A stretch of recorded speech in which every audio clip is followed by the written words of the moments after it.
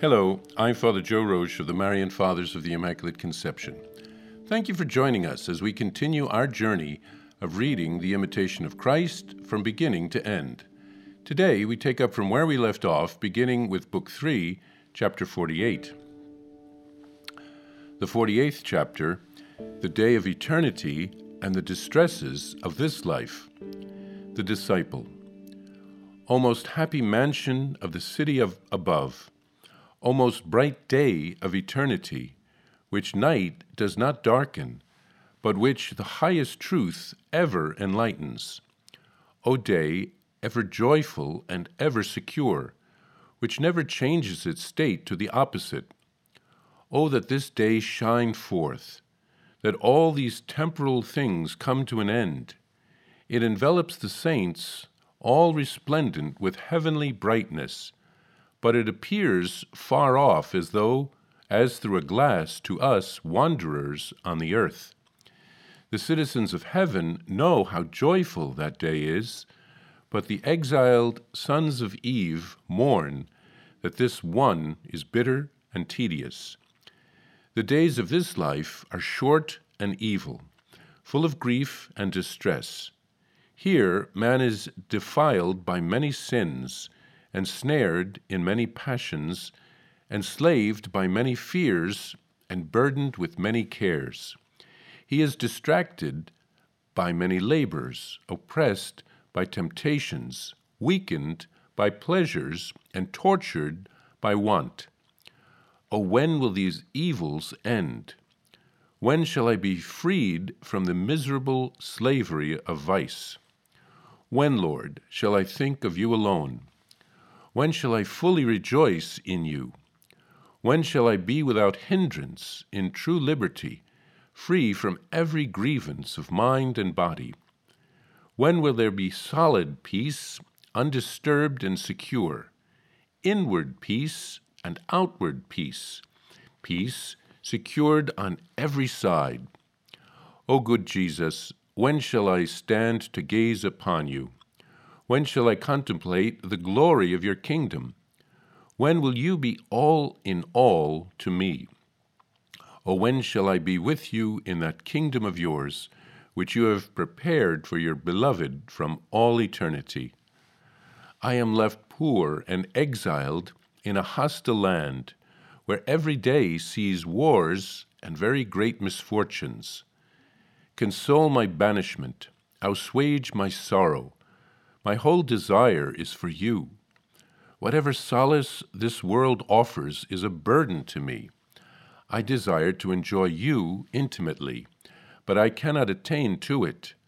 I wish to cling fast to heavenly things, but temporal affairs and unmortified passions bear me down. I wish in mind to be above all things, but I am forced by the flesh to be unwillingly subject to them. Thus I fight with myself, unhappy that I am, and am become a burden to myself, while my spirit seeks to rise upward, and my flesh to sink downward. Oh, what inward suffering I undergo when I consider heavenly things, when I pray, and a multitude of carnal thoughts rush upon me. O my God, do not remove yourself far from me, and depart not in anger from your servant. Dart forth your lightning and disperse them. Send forth your arrows and let the phantoms of the enemy be put to flight. Draw my senses toward you and make me forget all worldly things. Grant me the grace to cast away quickly all vicious imaginings and to scorn them. Aid me, O heavenly truth, that no vanity may move me. Come, heavenly sweetness, and let all impurity fly from before your face. Pardon me also and deal mercifully with me, as often as I think of anything besides you in prayer. For I confess truly that I am accustomed to be very much distracted. Very often I am not where bodily I stand or sit. Rather, I am where my thoughts carry me. Where my thoughts are, there am I. And frequently my thoughts are where my love is. that which naturally delights, or is by habit pleasing, comes to me quickly. Hence you who are truth itself have plainly said, from where your treasure is, there is your heart also. If I love heaven, I think willingly of heavenly things. If I love the world, I rejoice at the happiness of the world and grieve at its troubles. If I love the flesh, I often imagine things that are carnal. If I love the Spirit, I delight in thinking of spiritual matters. For whatever I love, I am willing to speak and hear about. Blessed is the man who, for your sake, O Lord, dismisses all creatures, does violence to nature, crucifies the desires of the flesh in fervor of spirit, so that with serene conscience he can offer you a pure prayer, and, having excluded all earthly things inwardly and outwardly, becomes worthy to enter into the heavenly choirs. Here the disciple contemplates the difference between a day here on earth and the everlasting day of eternity. Here the days are short and fleeting. We have to endure many different things during our earthly day, and then we have to get through the night, which is dark. In heaven there will be no night, because God is light. In him there is no darkness. The day will last forever in heaven. Here on earth, we long for the end of our exile and of our suffering and our longing. Heaven will be different. We'll be eternally in the present. Then there will be no worry about sickness, old age, tiredness, etc. It will be a new reality. Our whole life here on earth has to become a preparation for heaven.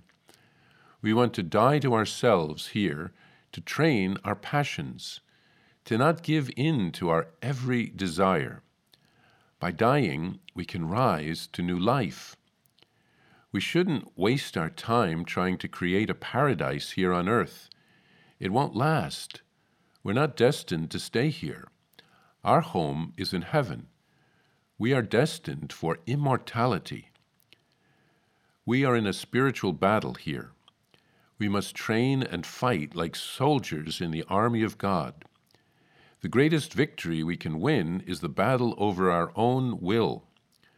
We can't take the path of least resistance. We can't constantly give in to sin and temptation. Let's pray for the grace of conversion. The Lord wants to help us if we ask. So let's take up our cross and follow Christ. Hello, I'm Father Joe Roche, the Superior General of the Marian Fathers of the Immaculate Conception, and I'm excited to let you know about my new daily podcast entitled Venerable Casimir and Our Lady, which will be launching on October 21st, 2023. Venerable Casimir Wyszynski was a Marian father who lived in the 1700s. We are praying for a miracle so that he can be beatified. He helped to revive our congregation when we were at a low point because of the actions of his brother. He rewrote a Latin handbook by a Jesuit on the 10 gospel virtues of Our Lady. He called it Morning Star, so that lay people would be able to understand it, to imitate Mary's virtues, and to grow in holiness.